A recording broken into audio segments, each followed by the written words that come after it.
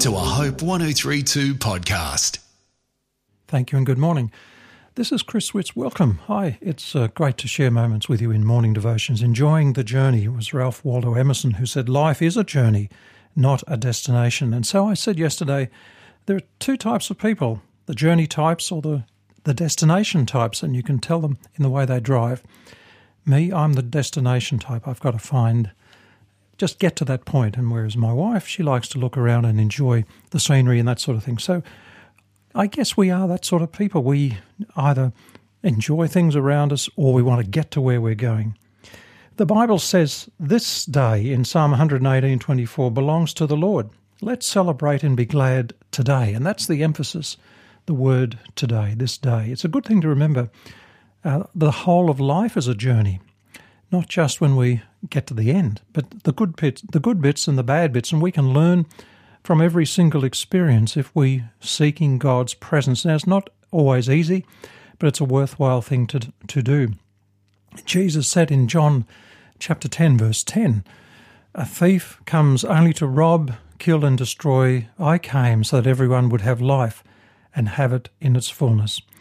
So there's nothing more sad than being alive but not enjoying life. Do you know someone like that? So life is a journey. It's got a start, a beginning, a middle, and an end. And we need to have something to reach for in life, to have a vision or a goal. So there it is. You can miss out on the details. And you read in the Old Testament, the Promised Land. You can read about this.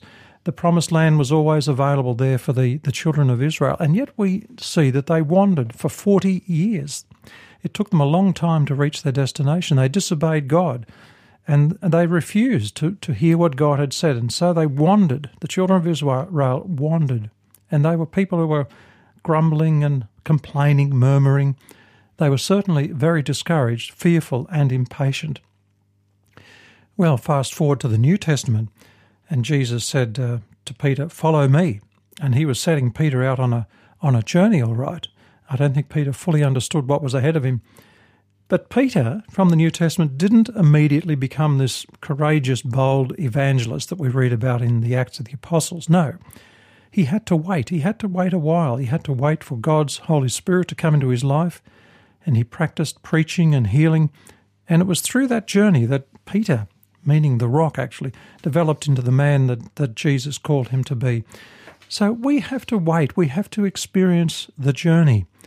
Yes, the destination is important. We've got to have those goals. And yet we need time to allow God to set the timeline. I mean, his timing is very different to ours. It's he who takes us through the journey. So where are you today? Are you waiting impatiently to get to your next destination? Or are you allowing God to take you through the journey? Leslie Newbigin, the missionary and theologian, said, we don't know the destination. We have no map of what lies beyond the curtain. Though theologians often use language, he said, to suggest what we have, we don't know the limits of the possibilities of our personal lives or of the life of the world. We don't know, we can't know all that God has prepared for those who love him. It's beyond the highest power of our imagination. We don't know, he says, the destination, but we do know the way. And that's the heart of the matter. We do know the way. Patient God, we're in a hurry. We confess that we value faster more than deeper and getting there more than growing. And we miss so much. We hurry to do things ourselves, God, because sometimes we're irritated by your steady, deliberate slowness. It irritates us, but teach us to trust you so we can wait. We only know how to wait with our fingers tapping. And God, some days we don't have any fun. We don't have the time or the energy. We're busy trying to catch up, trying to make sense of our lives. And show us, Lord, that we try too hard. Teach us not to be afraid to let go. Teach us sometimes, Lord, to be gentle with ourselves. And, Lord, have mercy on us when we fail. Through Jesus Christ our Lord, I pray. Amen. Hope 1032. Thanks for listening.